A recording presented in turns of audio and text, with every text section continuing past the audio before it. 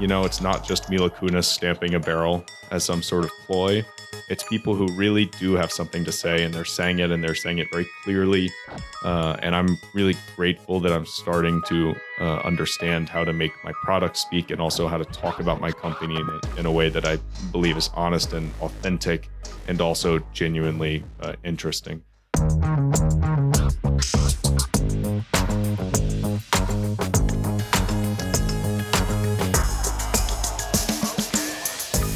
Everyone, welcome back to Creative How, the podcast for curious creatives. Jed, you hear a lot about the craft brewing industry, this and that, and all these different brewers popping up here and there. But what you don't hear a lot about is the craft distilling movement. And that is the most up and coming market.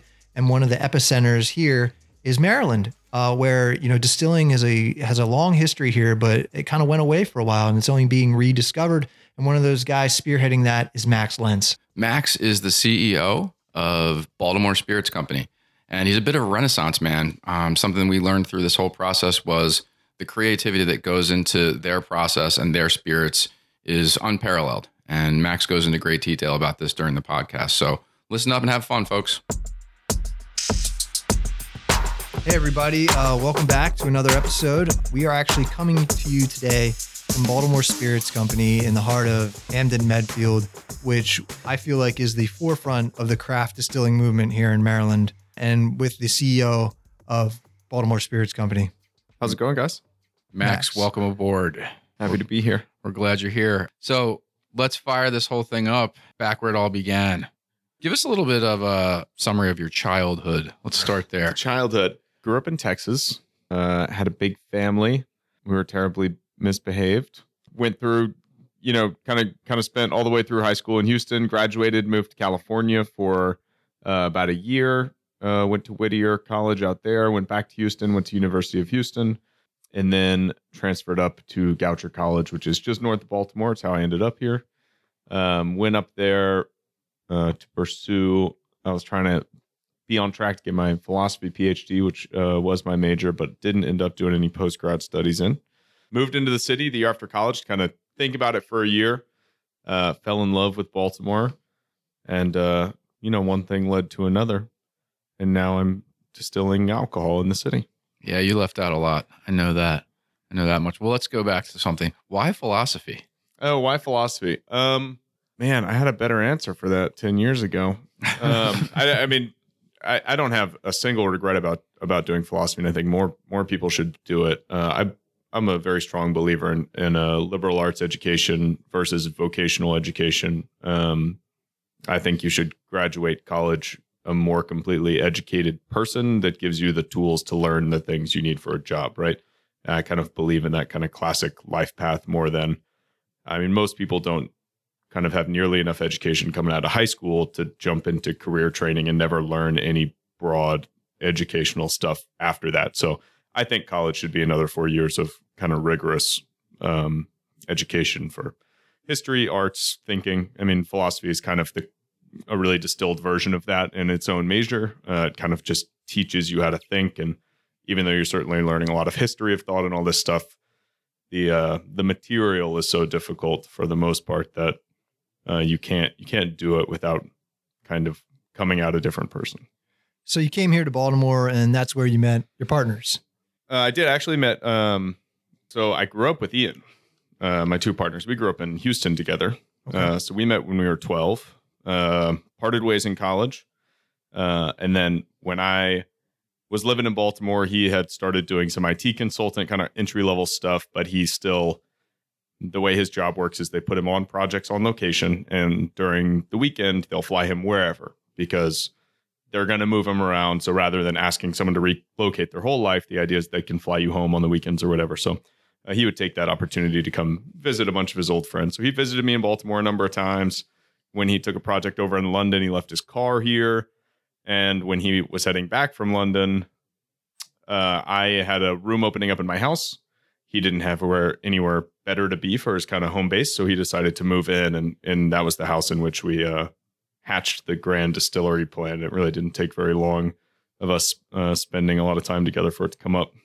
Eli and I met at Goucher. And then when I moved into the city, we ended up moving in together and living together. So I've lived with both my partners. And when Eli and I were living together, we learned to homebrew. And then we got really, really serious about homebrew. And that was about 11 years ago. Define like serious. Like what is that? We were doing probably about 10 gallons a week at one point.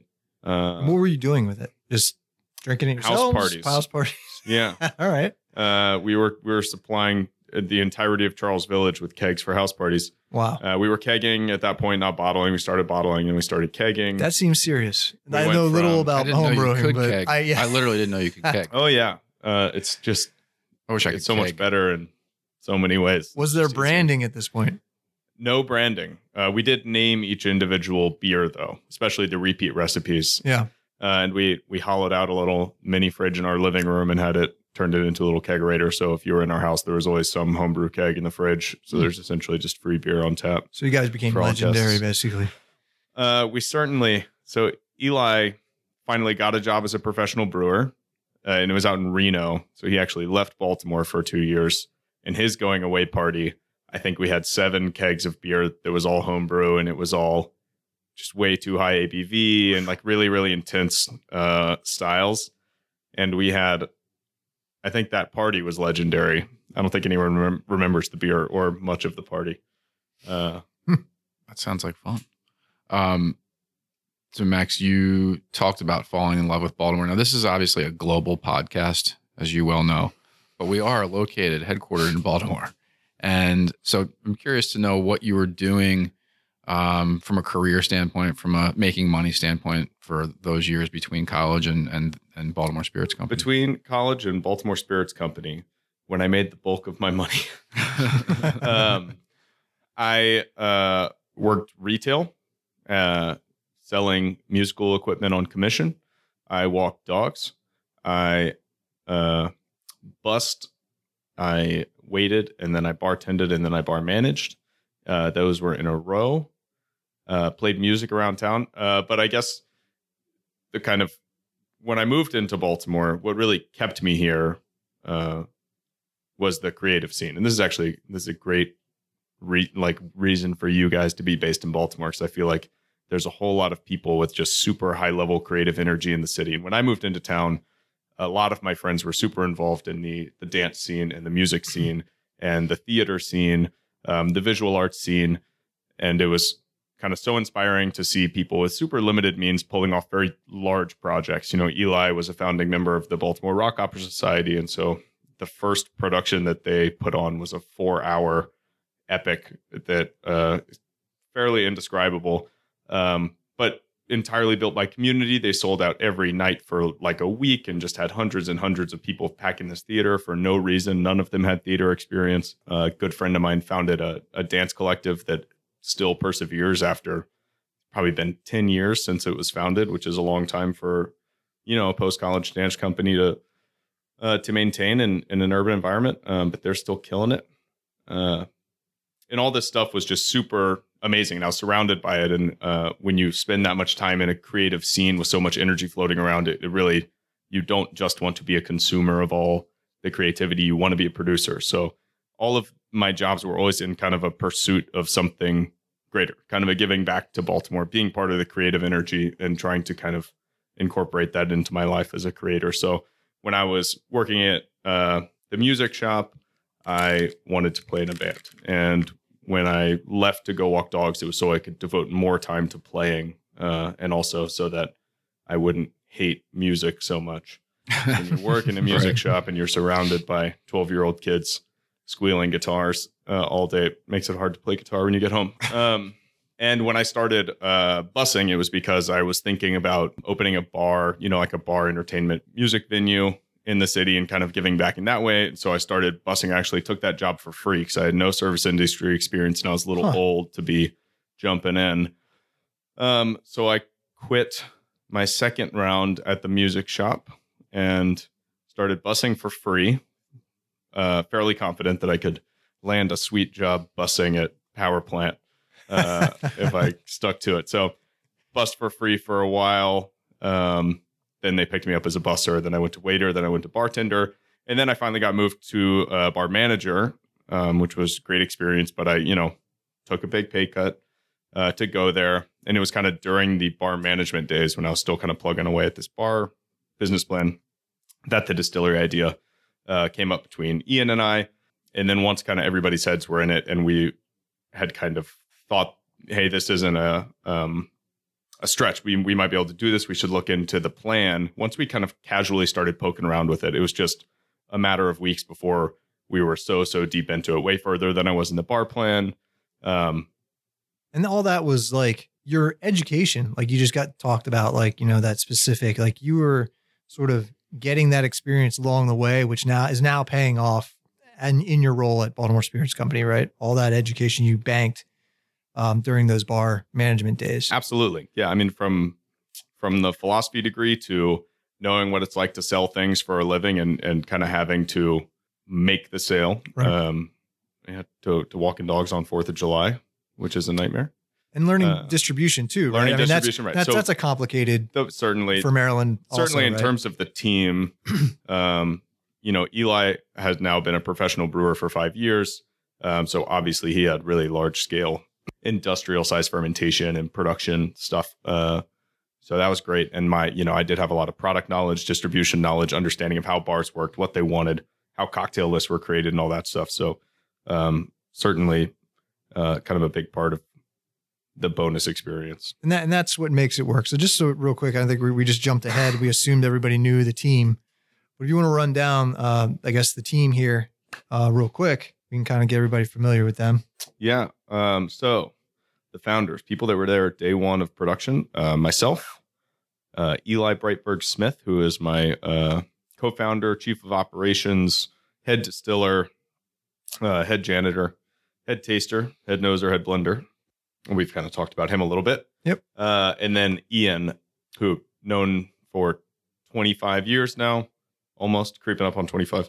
CFO, was a music major, music performance. He's a very good bassoonist. If anyone needs a bassoonist, I think if you had caught him a couple of years ago, you could have put him in a symphony.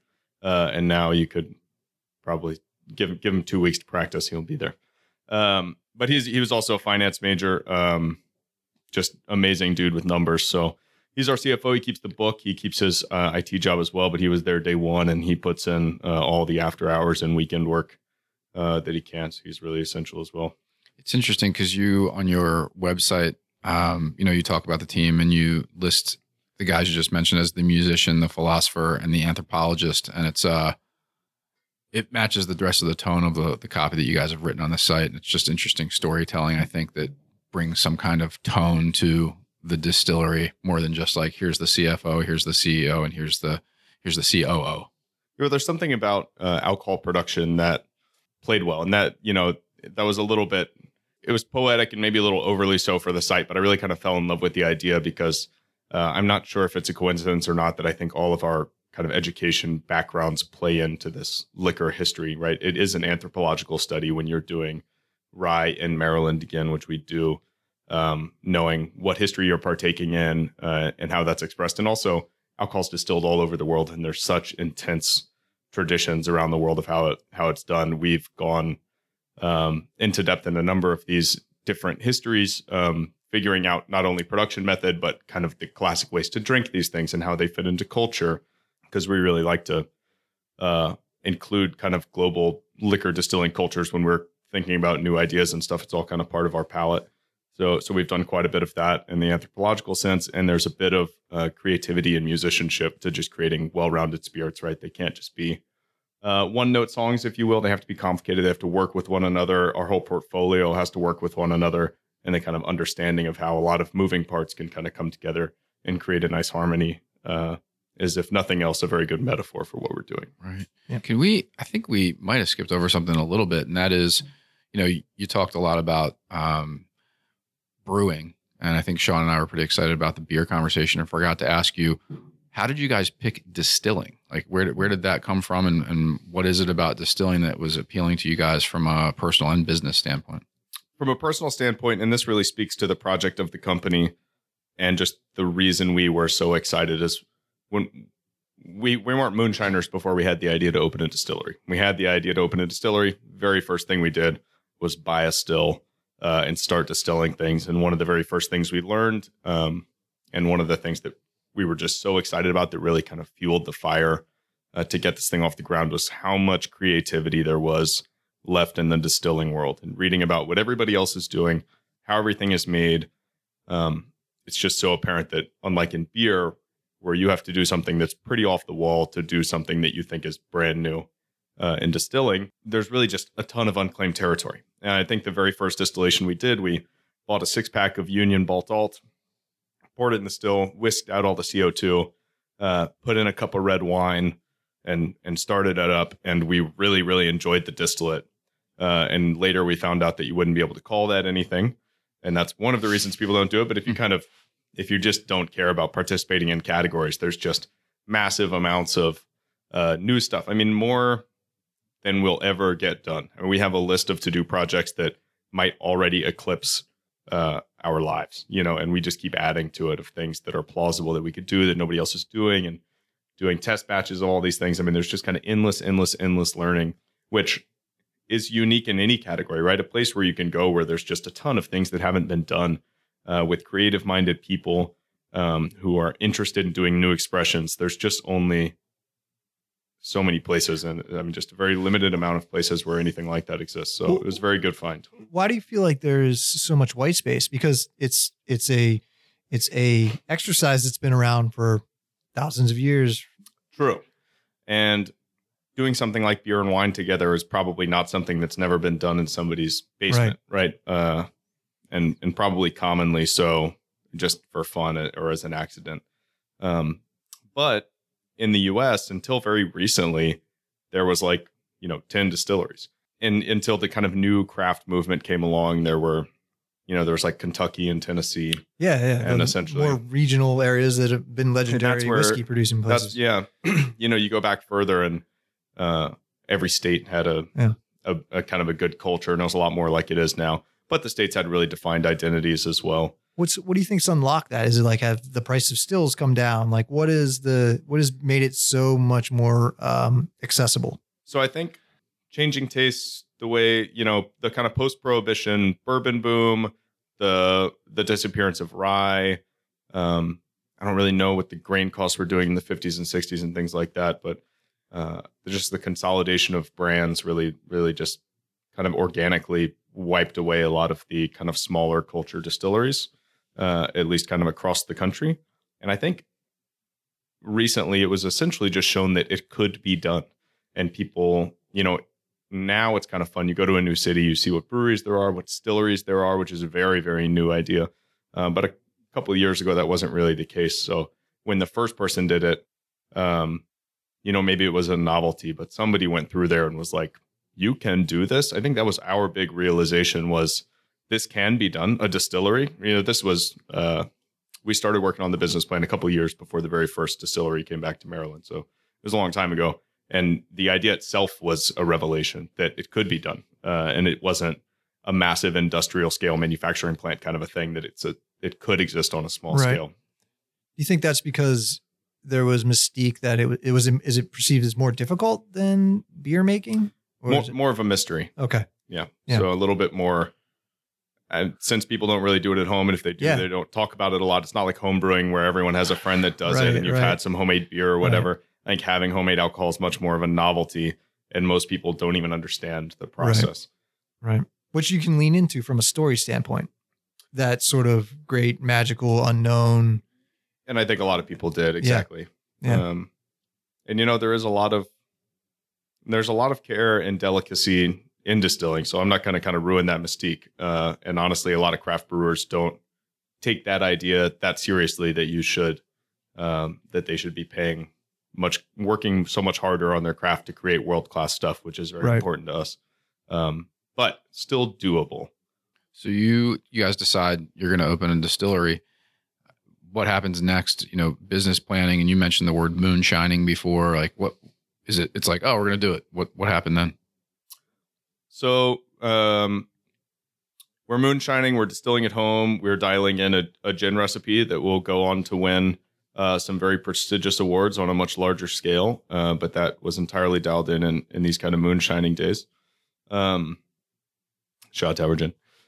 And at some point, we've kind of done all the work. We've dug as deep as we can into. So we kind of have gone in as in depth as we can on financial projections, and we've sourced all of the stills. We haven't paid for anything yet, but I think we registered a website and reserved our Instagram page, and we had talked to our still builder, and we knew what it was going to cost. And we talked to our mash tun guy, and we kind of had we stretched out these poster boards on our living room wall. And it was like a war room. It was like there was like pieces of yarn linking one thing to another thing. There were lists of vendors with a bunch of names scratched out. There were curse words around certain people's names. And curse a words? couple of different banks. No. I love that Instagram was one of the first things you did. Like that's what is it? That just says like you guys are thinking the right way, and you're thinking how it is right now. It's a commodity. Yeah. There's one of those names. Yeah. It's the one crazy. wanted, It's like so we had to website. go get it. Instagram. Hell yeah. Got to knock that down. Yeah. I think you can probably run a successful brand without a website now. It can be done. Yeah. It can be done. Because honestly, like, there's all the website names are the obvious ones have been taken. So you're right. Yeah. Just get an Instagram. If you don't mind me asking, because some people have gone into some of them haven't as our guests, the investment in a still, for example, what price range are we looking there? I mean, to say it's variable is not doing it justice. I think you could start a professional distillery spending $1,000 or less on a still. I think is possible. Now that's not including like your heating system and stuff, but the physical still you could spend $1,000 on. You could spend $30 million on probably. Mm-hmm. I never looked at those. Your guys' first workhorse, what was that range? Ours was cheap. This was a huge win for us. We had it built by really a copper artist he wasn't really a still builder. He had built a couple stills. Ours is the biggest he ever built. We designed it with him to make it all plausible for his workshop, right? And we spent under $20,000 on it.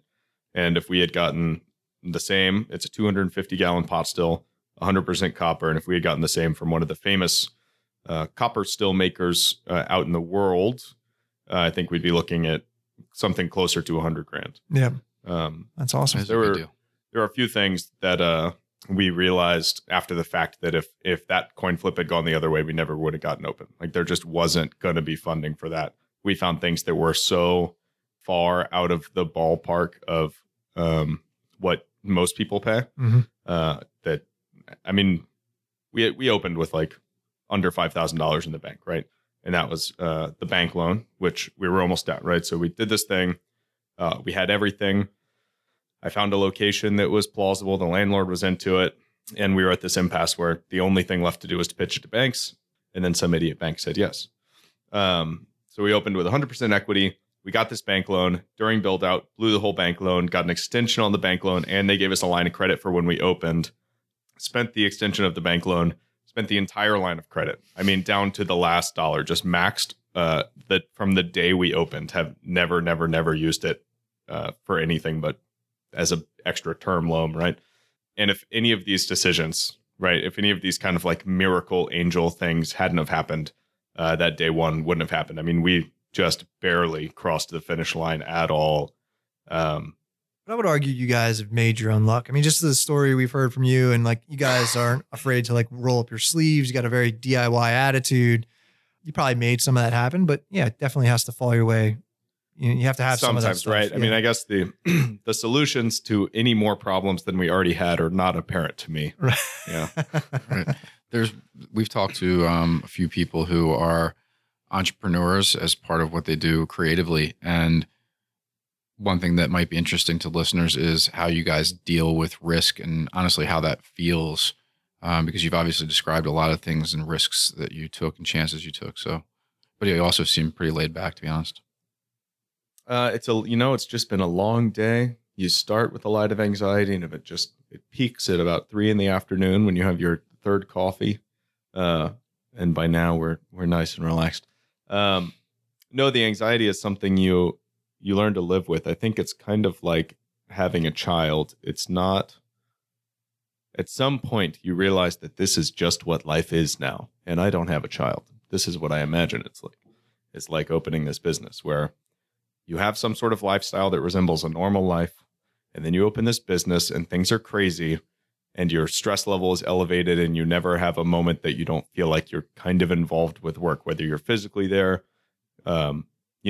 really physically working on it, or whether you're at home kind of just thinking about the next day and thinking about your marketing strategy and about the 100 things that are on your to-do list that you haven't found room for in 6 months and all this stuff. And you learn that it's not so much that this just is life now.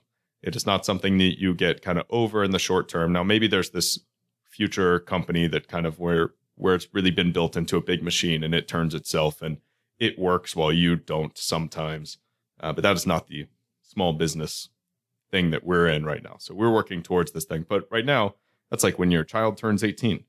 In the meantime, our free time is spent raising our child, and our time at work is time at work. So there's a few different ways. There's like the physical work of the distillery, just the producing, the bottling, the putting the labels on. We do everything by hand. We built the bar. It was only a couple of years ago when I opened my first distillery, and I was so thankful that I'd never have to do that again. And I just opened it again. And it was just as hard this time. There's many obstacles, and we still did it very Baltimore Spirits Company-like, where we built the bar, made the design choices. Feels very much like ourselves, just kind of a slightly more grown up, well put together. Notably upcycling lots of materials, which kudos to you on that. Yeah. Always, well done. Always trying to creative solutions. You know? It looks great. I think part of that's just because we don't know what we're doing. So the ideas we have with the resources we have are going to be different than like a designer, right? Like someone came in here. It's got a vibe. We have though, good man. taste. Got, well, you have good taste. At least we've got good taste, but taste. no experience, which means the things we're going to do taste can are count just going to be a little bit weird. But we did pull it off. I really like the feel of the new space. And so then this is craft, right? This is quote unquote craft. What it means to be craft. Like, can you talk a little bit about that term? I don't know if you guys like that term. We don't really like it. Oh, okay. There's such a movement, and it's not just in distilling. When we started talking about the idea of distilleries, the craft distilling movement had not happened in Maryland yet. It was happening in some other places, but it wasn't really home to us. And when we started working on it, we really weren't tossing the idea of craft distillery around. And it's not really the long-term vision of the company. The long-term vision of the company is leaders of the industry, worldwide brands, creative recognition. We want all the big stuff, and we do it on a very small level right now, but we take those ideas really, really seriously.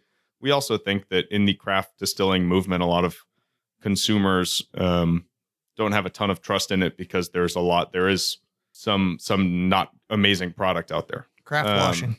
What's that? Craft washing. Yeah, the craft washing of products. Artisanal. Yeah. So we're a distillery is kind of how we think about ourselves. We think the big guys, and I feel like it's a decent time to talk a little bit about the difference between the beer movement and the distilling movement, right? So in the beer movement, when you opened a craft brewery in if you were really early in the 90s, or whether you were in the big kind of 2010 burst of these things, any beer you made was probably going to be better than the big guys, or at least more interesting and probably good enough to have it be pretty palatable, whether you're doing IPAs or brown ales or whatever. They were going to be more interested in the Budweiser, Miller Lite, Coors Light, because they were new and they were different, and they were just styles that were more, to the current taste. In distilling, the biggest distilleries in the world, at least the ones in America, Buffalo Trace and all the kind of Sazerac brands, Maker's Mark, all these guys, these are led by some of the finest whiskey makers in the history of the world. We're not competing with inferior product where we automatically have this space. We're competing with people who have, barrels sitting around from before I was born, who just have these at their disposal, who are also continue to make incredible barrels that they have the luxury of leaving there for 10 years. Like it's not a thing because they're making money on barrels that their predecessors made already. We're talking about Jimmy Russell and other legendary whiskey makers who have built up these brands over decades and decades. So we don't enter into the game being able to claim a craftier, more experienced, like sort of approach to these things where we take more care and detail. we have to find other value as creators. We put in as much effort and as much detail, and we have studied so hard to be what we consider very good at our jobs. But the idea that like we don't compare an experience or breadth of knowledge to the really, really big guys. And there's no way that we can replicate exactly what they do. So we find our own value points. We do new things, right, that they aren't doing. So they're very steeped in tradition, but they created the tradition. So that's kind of okay. That is their genuine expression. When we create, we have to find other value points, new directions to take things, new expressions and creative expressions for us to feel like we're adding to the conversation in a positive way. I think that's cool that you're showing this sort of reverence to that. No, you could easily like, all those guys, they don't know how to do it. We're a new generation. We're bringing this new, point of view to bear. I think it's cool that you guys are paying homage and recognizing greatness, but then saying there's room enough for all of us to kind of do our thing. Yeah. And I hope there is. I think if you're doing something that's new, that's creative, and that's high level, right? It deserves to be done.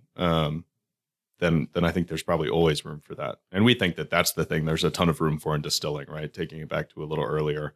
Now in beer, if you open a brewery, you might be trying to find a neighborhood that doesn't have one yet.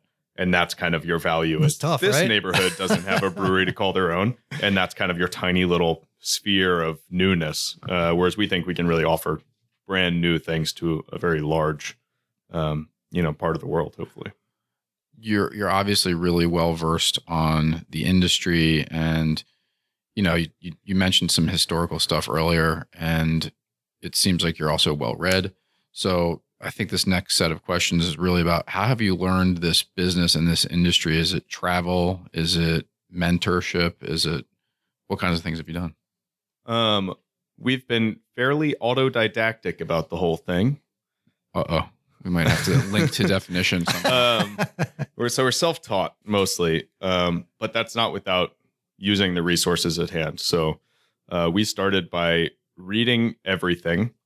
I think the very first day the distillery idea came along, we probably dug in on the internet. I was probably up alone in my bed figuring out how stills worked while our still was in the mail, and then we bought.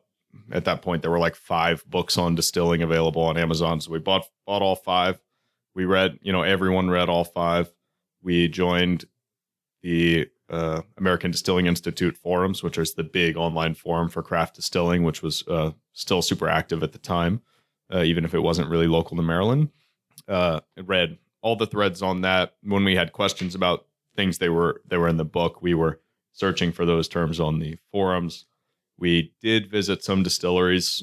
We've actually neither myself nor Eli have done the Bourbon Trail in Kentucky, of all places. We've never been down to see all these places that I really genuinely do want to go, and hopefully we've got a trip coming up soon. But we did go to some smaller craft places on the East Coast, called plenty of people, and then also as we were digging into things like grain supply, what sort of things we wanted to produce, we were also looking at a ton of historical stuff. So history of whiskey, history of Maryland rye. Look, there's kind of one article in the Maryland Historical Archives that details the history of rye whiskey, which I think every distiller in the state should read. And I think most of them probably have stumbled upon it and at least looked through some of it now. But lists of old brands, when things opened, when things closed, the culture of the whole thing was very, very cool. But so, from everything from the Maryland Historical Archives to actual history books, to production books, to moonshining books, to online forums, to calls with distillers, to calls with people who used to be distillers, having some people come in and look at our space during build out, just endless stuff. And it was just so much of that for a couple of years. And then all through build out, all kind of during that, we were doing our distilling at home, right? So we were really dialing in when we were reading about pot distillation technique and kind of flavor profiles that come out. We weren't just reading about it in a vacuum. We were actively cultivating it. When we were reading about it the next day, we were trying it and seeing if we could kind of identify it. So we started to kind of develop the feel for the skill. And it's actually remarkable how much that little 10-liter moonshine still taught us. And we still use it for test distillations. It's very honest still. So when someone's trying to, quote unquote, develop their nose or their palate, like... we also drank everything. I should mention that as well. Read everything, talked to everybody, visited places, drank it all. Just everything from from cheap whiskey to expensive whiskey to cognac, to Armagnac, to apple brandies, to other fruit brandies, to liqueurs, to gins, to rum. We just drank everything, tried to find exciting bottles. And the more we kind of learned about sherry finishes, we go out and buy sherried scotches and do a flight of sherried stuff and flight of virgin oak stuff, just kind of endless development of that.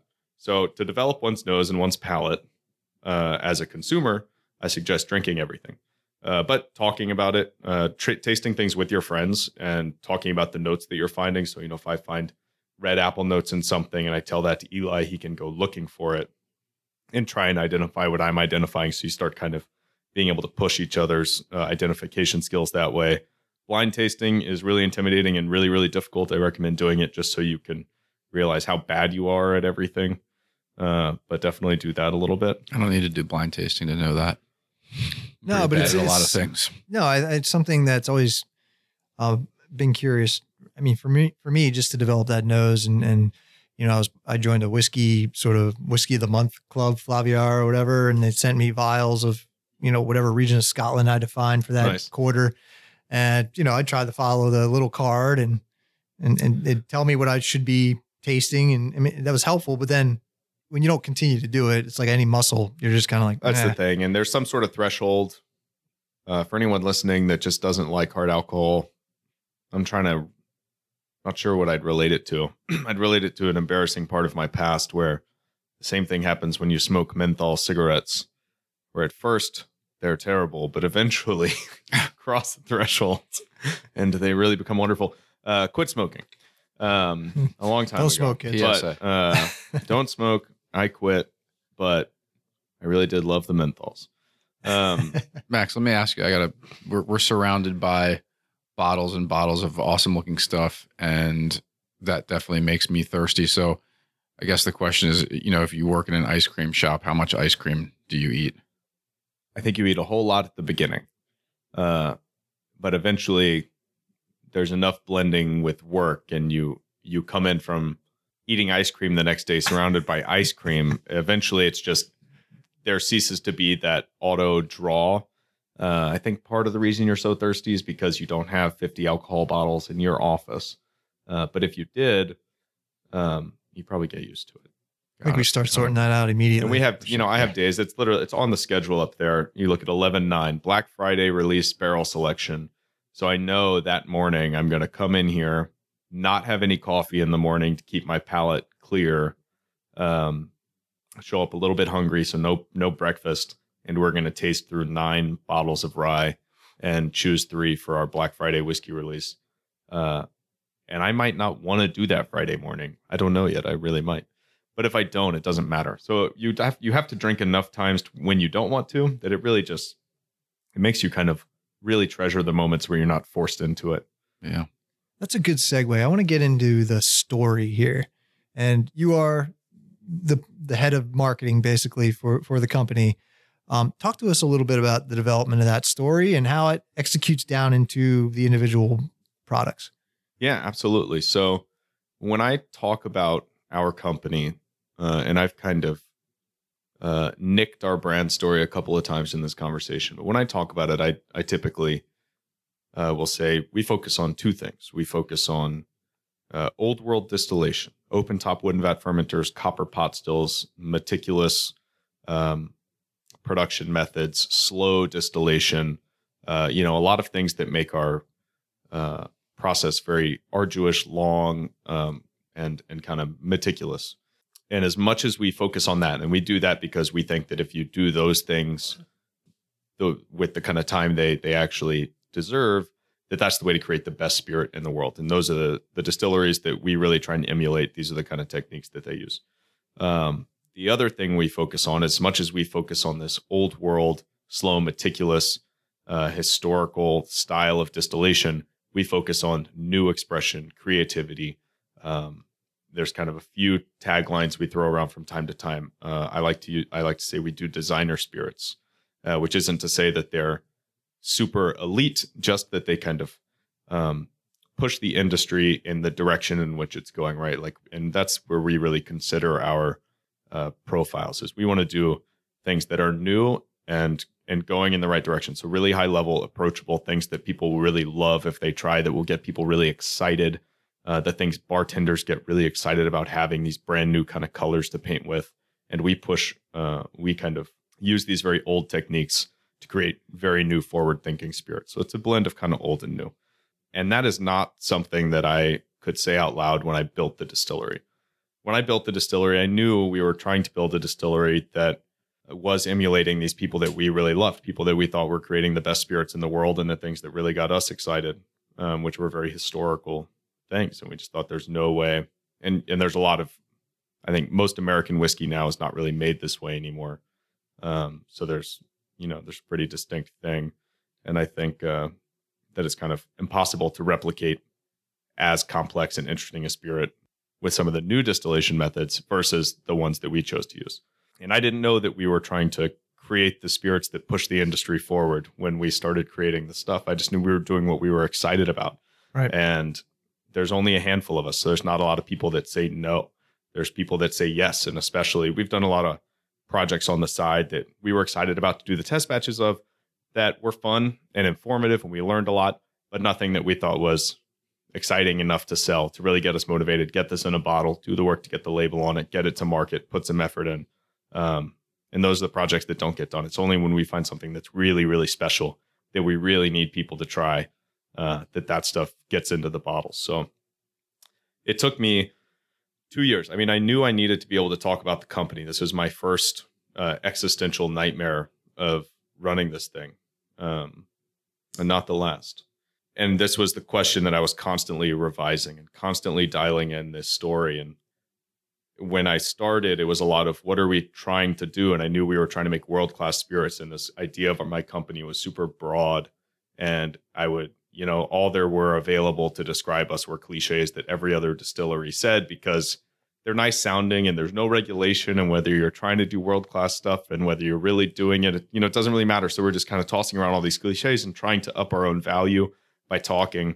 But it was when I had enough stuff behind me, when we had done all of the new interesting things, when I had seen how it was received by people who really, really know the industry and how excited they got, that I got to kind of take a retrospect at our company and not ask, what are we trying to do, but what have we done? Who are we? Right? Like, we had a real identity that was created just from our own passion. And I got to kind of look back at that. And at some point, I really started to see who we were and what we were, and that regardless of whether I could put it down or not, nothing was going to kind of stop us from being that, because that was our personality and that really was what we were all excited about. And we're not doing historical interpretation of stuff. We're doing, it's always new ideas, and it always has been new ideas, even from our very first distillation in the kitchen, which was a whiskey wine commingled distillation that we really loved. And it was always going to be this thing, but it did take me a long time to figure out really what our story was and who we were. I needed some time to kind of look back on it rather than look forward on it. How much did the area of Baltimore and Maryland play in it, quote unquote, wet city? Was there the goal to kind of bring all that stuff back? I think we were really excited about participating in the history of the whole thing. And in the current incarnation of Baltimore, I mean, I think Baltimore is irreplicable for our project, because not only does it have this very long, very storied history for distilling, it's in Maryland, which is really one of the cradles of American distilling, and it's the biggest city in Maryland. It had a massive distillation presence for the entire time that distilling was happening in the state. It also has this super interesting prohibition history, book of which, speaking of, I'm always learning. I noticed that. Sitting on my desk there. So all that stuff was a huge inspiration, and it gets us excited to kind of give something back to the city, especially something that's historical. And of course, all of my arts, kind of formative 20s years spent in the art scene was also a lot about social ability. And we were brewing beer, and there was kind of this alcohol culture within the creative culture, certainly something that we're very familiar with and have a big part of our youth in. And you guys see yourselves as outcroppings of that creative culture here in Baltimore. Absolutely. And so not only did we have this big historical presence, we also had this the new creative energy, which is all about kind of new boundary pushing stuff that has this big fire in the city. So that kind of definitely influenced our direction and our personality, because our direction is only our personality. We're not businessmen. We didn't come from marketing backgrounds, so we don't have the kind of we didn't create the story, then create the brand to fit the story. It just kind of happened. It was going to be who it was, and we were born from this creative fire. So, of course, this has ended up how it was, right? Right. You didn't look at that only article. Seems obvious now. You didn't look at that article that you found in the library about the rye history and try to resurrect an old brand or an old Civil War general as a nameplate. You guys went at your own way. True. And we invoked the name, right? We invoked Baltimore Spirits Company. We just stuck it right on there. We want it to be Baltimore for sure. What's the origin story of that? So originally we were Baltimore Whiskey Company. So until only a few months ago, everyone knew us as Baltimore Whiskey Company, which was actually a nod to a historical first in Baltimore. So Baltimore is known as the city of firsts because so many things happened here for the very first time. There's a great Wikipedia article on it. It's just a list of things that happened in Baltimore first. And one of which I was kind of looking through them back when we were trying to figure out what our company name was going to be. And our, this was probably over a year before we opened. And I stumbled upon the Baltimore Water Company, which almost is a distillery name in itself. And I really thought that maybe I would go with Baltimore Water Company because, eau de vie, water of life, alcohol, it's like always kind of in the... Iskaba. Yeah. But I decided, what, Baltimore Whiskey Company. It'll be a little nod to the first water municipality in the U.S., but more so to the kind of Maryland or Baltimore city of firsts history. And we're doing whiskey, and we really had a very clear idea that we were going to do whiskey, and we love rye, and we had this new mash bill we'd been working on, and we're kind of very excited to do it. And then, of course, for 2 years, we didn't have any whiskey. So we started making it right away, but we had the gin out, and then we had our kind of smoked apple brandy, and we had our barrel-rested gin, and we had our apple brandy liqueur. And we had all this stuff. None of it was whiskey because we're not rushing the whiskey out. We didn't want to do any white whiskey, which we just feel like ours is an incomplete product. We have a vision for it. So we just kind of had it in barrels. We're sitting around. So every time we go to a festival and had any signage up, we'd get these guys coming up and be like, "Oh, whiskey," and be like, "Oh, well, it's gin and smoked apple brandy today." And they'd kind of give and they'd give us that little hand wave and wander off. And that got pretty annoying. And of course, every time there was a tourist, they're like, "Yeah, but so where's the whiskey?" We point to the barrels and be like, "It exists. It's there. It's just taking its sweet time." Then the whiskey came out, and then the whiskey came out like right before we were moving. We had already announced we were going to move, and we had been pondering this name change for a long time. So we thought the move, if it was ever going to happen, and it was very clear to us that it really needed to happen, especially since we're sending a lot of our non-whiskey products out to new markets. So we don't want to introduce the Baltimore Whiskey Company to Chicago and have it be everything but whiskey for 3 years. So we kind of knew we had this name change in the works, moved, changed our name. And so now there's this tiny little footnote or little asterisk in our history where the only 2 years where we'll ever have been called the Baltimore Whiskey Company was when we didn't have any whiskey. And then we came out with whiskey and everyone loved it. And then we changed our name. I like that. Yeah. It's good. Yeah, General Electric went through the same thing, I think, back in the day. They didn't have electricity at first. Well, that's great, man. And then let's get into the specific offerings here, if we can, because each one then has its own story and aesthetic. The labels have a story to tell. And I wanted you to talk a little bit about just the projects each one of those were to develop. Yeah, our branding is super unique. I think a lot of people in the distilling industry do their branding like beer, where they can kind of have a core label, or like wine, where it's something vineyards, it's a derivative and of the same. It says Pinot Grigio, and it says Chardonnay, and it says Pinot Noir. Yeah, it says Viognier, and it's whatever. But they all look the same, and they're all on brand. And people might trust the brand and buy the different things. And that's actually how our branding first existed. We had 4 bottles, and really 3 out of 4, they were all in the same dark green bottle, and 3 out of the 4 were kind of alterations of the same motif background, and the other one was still the same white on black. It was just a little bit more varied, but they were, very much in line with one another. And after kind of tasting them with different people and seeing how different people responded to different brands very distinctly, and there was no real pattern except that some people really love mezcal, and our mezcal style apple brandy speaks to them, and that same person really doesn't like gin, and so that doesn't speak to them. And we also had people looking at our apple brandy liqueur, which is called the 1904, and they go, "Oh, you do a ginger gin also?" I'd be like, "No, it's not a gin. It's a whole different thing. It's like a different. There's nothing gin-y about it." And so there's just massive amounts of brand confusion, and our stuff is so different. It's not like we're a vodka distillery with a blueberry and a lemon and a regular and all stuff. Yeah. Right? There's just so much variation between our products that that was kind of my first lesson. So I'm very, very proud of our branding now, but it was a learning experience for sure. Well, you follow that same, I guess, process with your Amaros. They look like a family. And that's a line. So that's the thing is you keep the lines consistent. Yeah, the brand's really just, I needed to do a couple of things, right? And these are all just things that you should know beforehand. Maybe you just know them in a different way when you failed at it. But you need to speak to the right person. And you also need to kind of create value. And for me, speaking to the right person with such varied products, it was very clear that I should separate these brands into really distinctly different things, which also gives each one their its opportunity to flourish, right? I mean, we are opening up, we're sending the smoked apple brandy to California this year. I guess this year is really next year probably. But very early next year, same with the Amaro down to New Orleans. And, and the gin and everything else to Delaware, right? So they're all kind of taking their own path, and they're all going and seeking out their own markets because they are such distinctly different things that different markets, different, entire parts of the world really call for different things. So I wanted to throw a lot of darts, right? Throwing darts in the dark and seeing if one will kind of hit a bullseye, but at least giving every brand its opportunity to really flourish as its own valuable asset. Nothing playing second fiddle.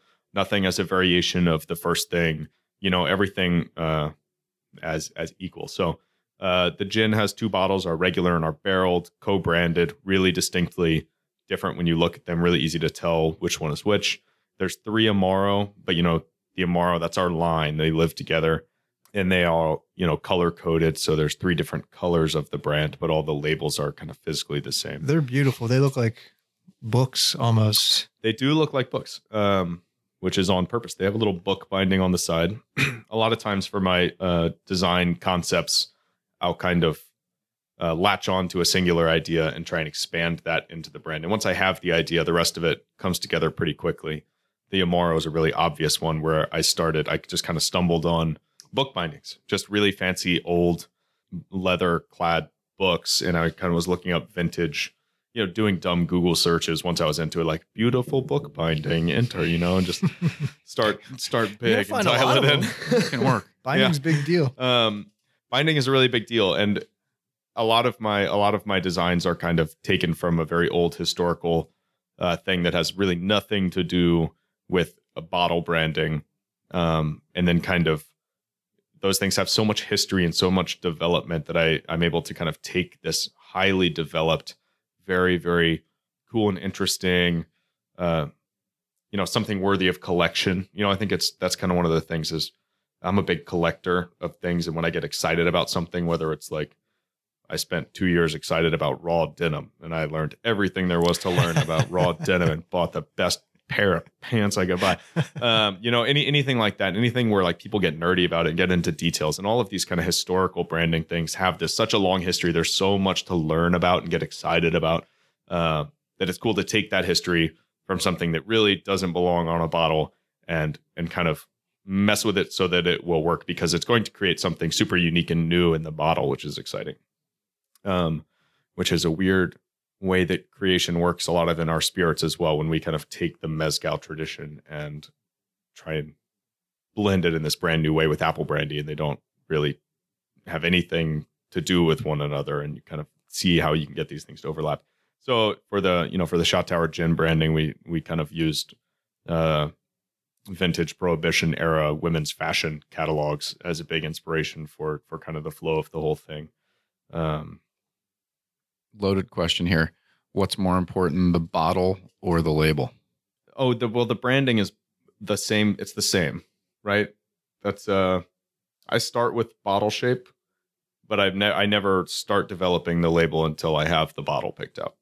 That's 100% true. So I don't develop one and then put it somewhere. I think you kind of develop them as a package. You know, the shape, the layout of everything. I don't think you can just create a square label and put it on different bottles. It's got to fit. You have some really great artwork associated with Epic Rye. Can you just tell us the sort of, maybe use that as an example of start to finish, because it's such an important offering and it's got beautiful branding. So can you just tell us that story? Yeah, that one started with the name. That was the really, really hard part of that. And the name Epic really embodies the brand. And once we had it, there was a lot to work on. But I think we spent 6 months working on the name. And I think we spent 6 months because we started working on the branding essentially when it should be ready, or at least kind of you should be in it. So we were like, all right, I got to get on this branding thing. So the first thing we got to do is pick a name. And we just couldn't get one. We looked at just everything. Baltimore's also known as the city that reads, as you may know. Very well. Yeah. Absolutely. So we were playing around with Reader's Rye for a while. It may have had a picture of the bench on the front that said the greatest city in America. That'd be cool. But all these things, clashing taglines there, though. Yeah. Yeah. So we kind of would get some that we thought were okay. At some point, we thought row house rye might be the thing, because row houses are just such an integral part of the Baltimore city experience. You know, this whole city is hallways. That one's kind of sticky. Row house rye. Yeah. It was pretty nice. And I thought, there were some really easy branding ideas that you could pull from that and kind of how the label would look. But of course, there's a row house distillery. We found out there's like a one-man operation in Pennsylvania called Row House Distilling. Yeah, and we were all bummed out and we kind of started over. And then, of course, we went through about 50 names that none of us liked. And at some point, I woke up in the middle of the night and wrote a list of 20 names and then went back to bed because I was just like, we were so stressed out about finding a name. Went to, next day, we go back to the distillery, read through them. Same thing, right? Mostly crossing them off the list. And at some point, we had it dialed down to like 4 or 5 names. And I was just like, okay, I'm just going to decide on something in the next day or two and get on it, because we were starting to hit the limit of it's only a few months till the release. And if you don't send something to the government soon, it may not make it, which would have been a problem for us. Now, in this partnership, are you feeling the most pressure as the marketing guy? No, I don't think so. I think we all feel our own unique brands of pressure. I meant for that particular project. Like for this project, the name is on me at the end of the day. Well, I definitely put a lot of pressure on myself for things like that. But I don't know. I think it's probably really stressful also to not have your hands in it, when it's that project. Eli had to sit there and watch me not pick a name for 4 months. Well, that's a different kind of stress. Jesus, man. I know. And he'd always be willing to talk about it, and he'd throw things out, and he'd come in and be like, I really like Reader's Rye. I think we should go with Reader's Rye, and I just kind of like, no, just not, get away from me. It's not committing to it. So I think that do you even care? Was his own, and he's here, sweating and busting. His he's ass doing the other old thing. He's trying to make sure, making this whiskey, tasting it. He knows it's coming. He's just like, it needs a bottle. So different stresses, but part of the reason it was so hard is because I really did feel a lot of pressure to nail it. We spent so much time and effort on this whiskey. And then one day, so in this kind of era of there's 4 names left, I got to choose one. I'm giving myself a couple of days, and I'm probably a couple of days past what I really told myself I give myself. I think I literally walked in one morning and I was like, we'll call it Epic, which wasn't on the list at all. And I was like, yeah, Epic, EPOCH. It's perfect. It says everything I want to say. I Googled it. There's no other Epic whiskey out there. I thought of it in the morning. And a lot of it was I kind of and I had done this a lot. The idea that I did this one time in Epic came out of it's not really true, but I did once again refocus, go back and say, what am I trying to say with this branding? What is this rye? What does it mean? And I thought a lot about the history of Maryland rye, the history of rye in Baltimore. This is the first rye distilled in Baltimore in about 75 years. And we thought it was really, but not only kind of a special product, but we thought it was special for the city to have this back. And it was that kind of conversation I'd had with myself a million times that really bore me the name Epic, right? Which I was like, it's a new age. Yep. It's a new kind of era of the stuff. And Epic is just kind of a really strong phonetic name, right? Get some like really nice hard consonants in there. It's a lovely homonym, right? We can throw epic parties. I love it. I think it works really, really it kind well. of has this, the tagline for the rye, which was very natural, is it's the new epic of Maryland rye, or the new epic of Baltimore. I forgot how to say it, and we really kind of believe that this is the new day. It's back. It's here. The Maryland rye is back, and it's in Baltimore, and thus begins this kind of new reverence for our creative culture that we were kind of excited. Conceptually, it's on point. And so is the bottle. And then so now, who did you have a partner that helped design that? We partner with Gila Press, which I give them, the vast majority of credit in our branding. So they take all of my ideas and make them look like good ideas, is what happens. That's what brilliant graphic designers do. Yeah, they're really, really good. So I actually had once I had the name, I actually had the shape of the label. I picked out the bottle because I never get them to work on anything until I have the bottle, because it's got to fit, right? And it's just I think it should just be designed all together. So I had the name. I had already asked for 1 million sample bottles. You can see behind me, I actually have some more since last time you visited. But the first thing I do when I'm working on a branding project is ask every bottle distributor for an annoying number of samples. And I'm always going to disappoint almost all of them because I can only choose the one. Are you running out of goodwill there? Like, I'm not really sure. When they come in and say, like, why haven't it worked? Max like, again. It's just because I just haven't liked any of the bottles yet. Make one I like, then we'll talk. So stared at the bottles, found one that I thought was completely gorgeous, had the right kind of feel for the attitude that I wanted our whiskey to put out, and that nobody kind of had claim to. There's some where you look and you're like, oh, that's the Few whiskey bottle. I know that one, and of course you could brand them very differently, and you could really use it as your own. But it's nice to use something that kind of you can make claim on it. So we found a bottle that's not used a ton. It's actually Wild Turkey uses it on one of their very rare editions, but they have like a glass turkey blown into it on the side. So it's like a slight alteration, but it's the same bottle, I'm pretty sure. And I loved it. So I brought it in, started working on, the cap size on the side of it, which the cap size actually is a tiny bit. My process there is that we had about 400 empty whiskey bottles lining the shelf of the distillery, lining all the windowsills, which there were a lot of them in the old place. And so I would just take, whenever I was doing branding, I'd walk down and I'd take out corks from each one of them and stick them in there and be like, that one fits, that one doesn't, that one doesn't. I like this one. And I'd like get one that I thought looked good, and then I would measure it and send the measurements to my bottle producer or my cap producers. So that one I literally just would take 400 corks and stick them in there until I liked the way one sat. Wow. So I love all the choices. I mean, just the engraved printing, a little bit of the metallic. I even like the embellishment on the post embellishment of the glass, but not glass detail. It's not real glass. Yeah. The big secret of our custom glass bottle is that's actually a clear plastic sticker. I don't encourage anyone at home to try and peel theirs off because it will never look the same again. It's awesome. And you're never going to know. And I also want to ask you to please keep that detail a secret so we can track listeners who are in the know about that little detail. I'll know where they got it. Yeah. So, absolutely. So you have the bottle. This thing looks amazing. We're pretty psyched about what's going to go in it. Do you ever take it to, do some reconnaissance at a liquor store or something and kind of see how it's going to sit amongst competitors on the shelf?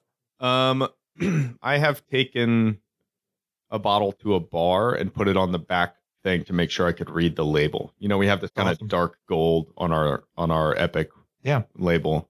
And I just wanted to make sure that I felt comfortable with its legibility, because the original Shot Tower gins, that was it's a branding problem that the word Shot Tower was too small. Even bartenders didn't realize what it was called. They thought they were just like, oh, it's the Baltimore one.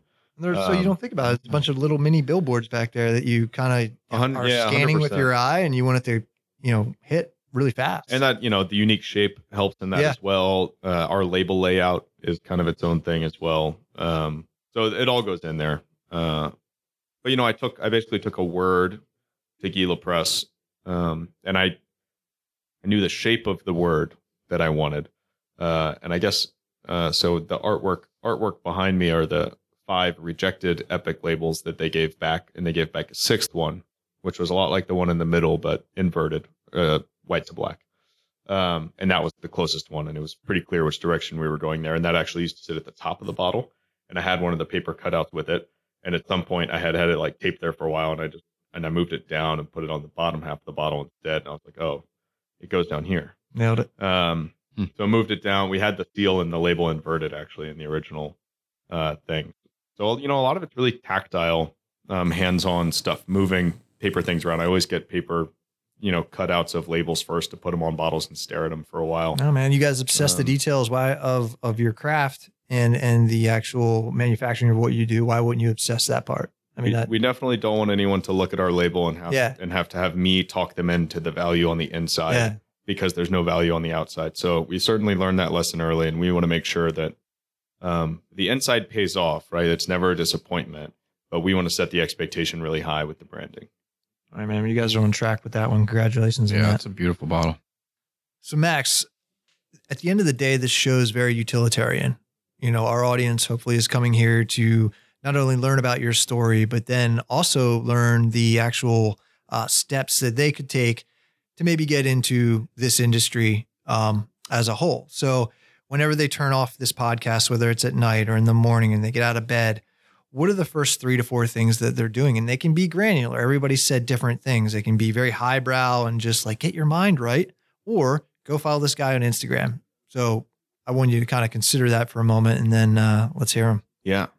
The 3 things I would do, or that I think are important to do if you're trying to really get in my industry, right? If you want to do craft distilling, for lack of a better term, small scale distilling, big scale distilling, creating spirits.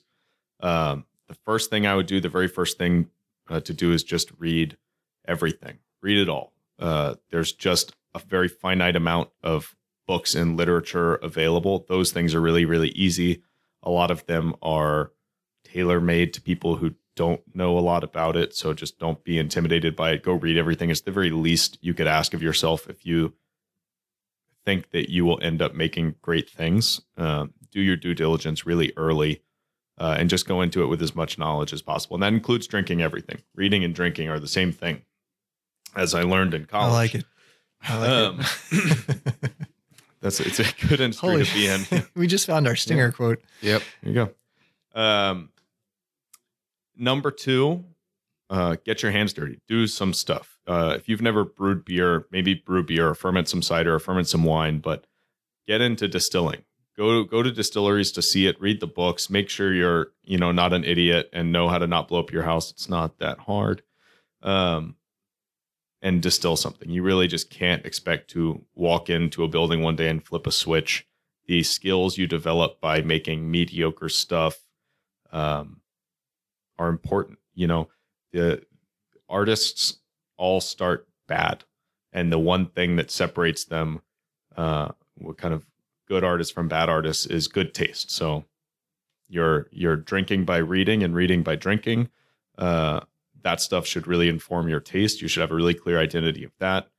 And then when you're distilling things and they're not amazing, you should be able to tell yourself that, which is why it's important to understand what great spirits are and kind of do your due diligence in that kind of as well. So distill stuff, learn what you're good at, learn what you're not bad at, develop the taste, at least get a functional knowledge of this happens when the still gets hot and this stuff comes out and I like this and I don't like that. And what am I doing wrong? Because these are the kind of things you'll always be dialing in if you are passionate enough to start your own business, that you're passionate enough to kind of care about your own mistakes and develop your skill. And that can be done on really small scales. And it's really, really important that you get that stuff under your belt. And the more, the better. So if you can't get a job at a distillery, I'm not actively advocating for anything illegal.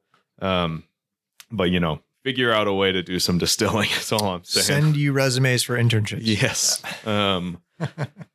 And number 3, and I really do think this is important, is when you start your company, always be trying to stay true to who you are, regardless of whether you should always be trying to figure out who you are, what your identity is, what you're offering. We only do things in genres even that we feel like we've got something to add. And if you're going to start something, and distilling is not as empty a space as it used to be. I still think there's a ton of room for more companies. but it's not like just being a distillery is a novelty anymore. So we're done with that. I firmly believe we're done with that. And now you need to come out and say something. And there's a lot left to be said, which is what I was talking about earlier. So know what you want to say and really don't compromise on that. Because once you compromise, it becomes a lot harder to tell anyone why they should care about your brand compared to what everybody else is doing. And the brands that are doing well and the brands that are interesting are not just marketing stories. You know, it's not just Mila Kunis stamping a barrel as some sort of ploy. It's people who really do have something to say, and they're saying it, and they're saying it very clearly. And I'm really grateful that I'm starting to understand how to make my product speak and also how to talk about my company in a way that I believe is honest and authentic and also genuinely interesting. So you should always be trying to refine those questions. I think it's the most important part about marketing yourself. And when I'm talking about marketing yourself, I mean picking up a distributor and walking into a liquor store by yourself and trying to get them to pick you up, and any kind of sales and guiding a tour through your facility. You're trying to get these people to understand what you're trying to say. And sometimes it's really not that obvious, but you should just obsess over this question, dial it in. And once you kind of know the answer, you should really commit to it and run all your decision making through it and make sure that you're not compromising your vision and your identity to, you know, cut $1 off a bottle or something. You know, I feel like That's there's great always advice. better solutions. Absolutely. And so then the last thing, I just have a question, man, in terms of the community, you know, the distilling community, what kind of role does that play? You know, other distillers locally in the state. I mean, do you guys feed off that? Do you vibe off that? Is it welcoming? Is it? Yeah, super welcoming. So I can speak to Maryland. We're one of the founding members of the Maryland Distillers Guild, which when we started, I think there were 6 of us in the guild. And is that a source of information for people? By Absolutely. The way, back from There's actually there's a website resource link, and we hold seminars on how to start a brewery or a distillery that are all set up through a company that kind of helps manage the brewing and the winery and the Distillers Guild in the state. Nice. That's like a bonus creative how. Absolutely. Man, I put you guys with some people. It's a super supportive community. I don't think anybody feels like there's so much competition where there's any sort of antagonism. We do events together. November, which is when this is being recorded, is the very first Maryland Spirits Month, which will be an annual supported by the state celebration of Maryland distilling, which is really fantastic to have back, to have enough distillers to have kind of state support and acknowledgement is really cool. Anybody in the state would probably be happy to talk to anybody. I have distillers, I should say, potential distillers and industry interested people come through at least once a month to pick my brain about what to do, what not to do, who we got what from, what do we think's important. You know, we're thinking about opening here. Do you know these guys?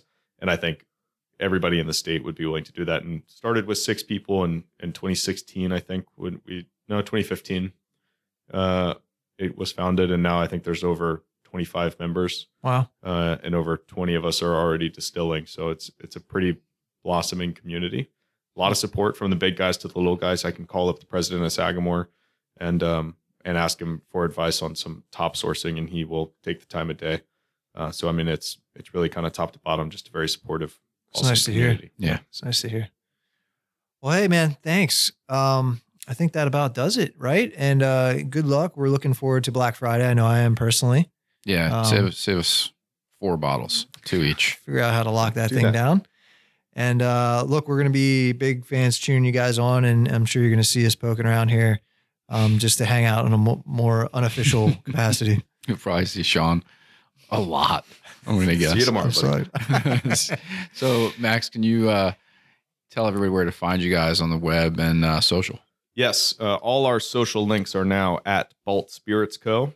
Our website is baltimorespiritsco.com. And you can always email me direct at max@baltimorespiritsco.com if you want to chat it up. I always love answering emails. Keeps me from doing other stuff. Fantastic. Great way to end it. Thanks, and Max. Come see us at the Union Collective, the physical distillery, which we have yet to mention that this place exists. This is about you guys. So we just forgot. So we just moved. Brand new facility, Where are we? an excellent tasting room. The Union Collective is this very cool multi-manufacturer consumer-facing space with a coffee roastery and an ice cream charmery, I suppose they'd want me to call it. A climbing gym, Union Brewing, a really amazing brewery here in town, and we're all in the same building. We all have these consumer-facing sides. It's this really excellent creative scene with this really unique concept of being manufacturing-based. So come see us at the new Union Collective. Find it on Google. We're open Wednesday to Sunday. Amazing. All right, man. Take care. Cheers.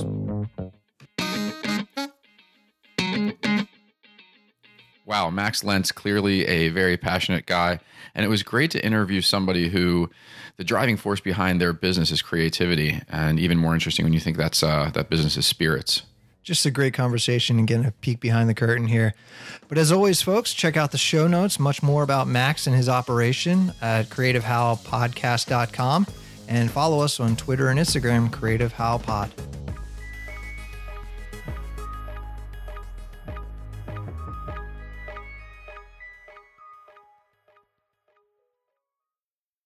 Hey, Jed, did you hear our kick-ass intro music? Shockingly, that's out of our technical wheelhouse here at Creative How.